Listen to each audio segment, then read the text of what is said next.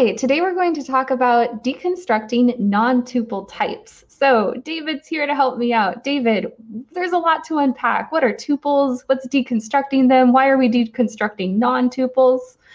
Absolutely, yeah. So tuples are a lightweight data structure for declaring types, and you can actually deconstruct tuples in line. But if you define, custom types or user-defined types, they require a little bit more work. So let's take a look at that. Absolutely. So with deconstructing non-tuple types, there's a couple things that come out of the box. The first is key value pairs, and then we define custom objects, and then we can do stuff with extension methods, and then also positional records. So in this demo, we're going to look at key value pairs to start. So key value pair is a type defined by the runtime. So it's the items within a dictionary. So with our dictionary here, we have strings and ints for the key and value. And this is my favorite languages collection. So C# being first, TypeScript second. So when we instantiate that dictionary, we can actually iterate over it with a for each loop, and we can deconstruct the key value pairs out in line because it provides a deconstruct method for us. Wow, that's really lightweight. Okay, so we almost didn't need to do anything there. It's all built in. It just knows all of these parts are what makes up the whole. We'll print them out. Easy peasy. Absolutely. So now we're going to have a custom object. So we define an album, and the album takes an ID, a name, an asking price, and a release date. So that album is defined down here as a class, and you can see the parameters. And there's a bit of juxtaposition with the magical deconstruct method. You can see there's a bit of symmetrical parity with the constructor taking these parameters and the out parameters in the deconstruct. So this just kind of reverse mapping back out. So this deconstruct method is a magical keyword that will let your types be deconstructable into tuples. So it's going to be void returning, and it has to have 2 or more out parameters.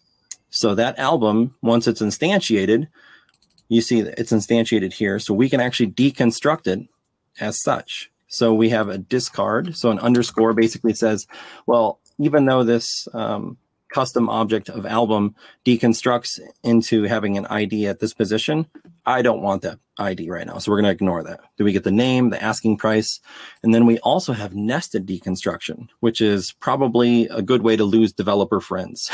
Uh-oh. Yeah, but it's an extension method. So I just wanted to kind of exemplify that here. So if we look at extension methods, we have the ability to define an extension method of deconstruct. Again, void returning deconstruct. It's taking a type parameter of t. So this is a generic. So it's a generic nullable. So we're extending any nullable struct. And we're saying that we're going to provide the out for has value. And that's assigned to as a tuple literal here. But that gives us the ability to walk up to it and instantiate a new questionable int, for example. And a new questionable int is actually null. So the has value that we deconstruct here is going to be false, and the value is going to be the default for int, which is 0. Down here, we're going to just reassign into that tuple from a new one given 77. So it'll be true with 77. So that's extension methods. And then with positional records, we've got a record down here, which is defined as a compact disk, a bit of irony and play on words there. So a positional record specifically. It takes a name and a release date. So when that is instantiated, we can immediately deconstruct that because all positional records actually come with a deconstruct method for you based on the positions. So once we instantiate it, we say the new disk of Deftones with the release date of 2003, self-titled album, and we'll write that out to the console. So all of these have write lines. So if I run this, you'll see all of those different examples of deconstructing non-tuple types, printing out the values that we kind of exemplified there. Okay, so deconstruction is taking all of like the properties, all of the stuff, and that are in a type that make up a thing you created, and breaking them out. So otherwise, console.writeline wouldn't have been possible. There it is. And I guess once you define that deconstruct method, you can also do it with really lightweight syntax and code, sort of just like a tuple. Absolutely. That's very well said. Cool. Awesome. Well, thank you so much for going over deconstructing non-tuple types with us. that's all for today.